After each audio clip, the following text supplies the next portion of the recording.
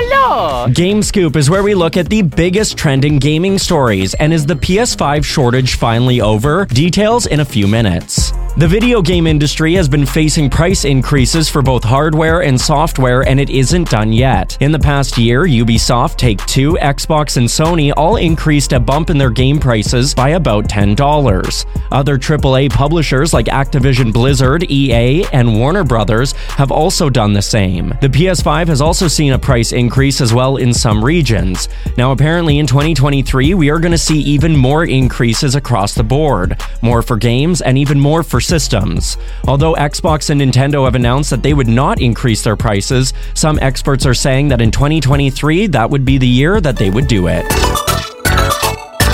And now for your Game Scoop headlines. The lawsuit over Cyberpunk 2077's rough launch has been settled for $1.85 million. PlayStation has revealed a brand new accessibility controller kit in development for the PS5. The codename is Project Leonardo.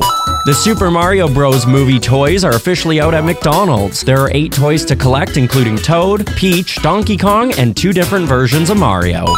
Your next story. Steam has reached a huge accomplishment. They have reached 32 million online users and also 10 million players in-game online at once. This is the first time that they've reached this. It happened on January 7th. The number one game being played at the time was Counter-Strike Global Offensive, which held over 1 million players at once.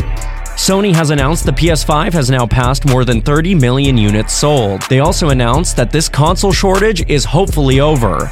Sony Interactive Entertainment president Jim Ryan revealed at a conference that the PS5 is now at 30 million consoles sold, which is actually up 5 million sold since November 1st of 2022. He also shared the frustration from people trying to find a PS5 and promised that 2023 would be much better for finding one and that you actually shouldn't have any problems at all. It's me, Mario! And now for your Game Scoop fun fact. Did you know the PlayStation 3 software and hardware was actually used to research black holes? That's your Game Scoop. I'm Tyler.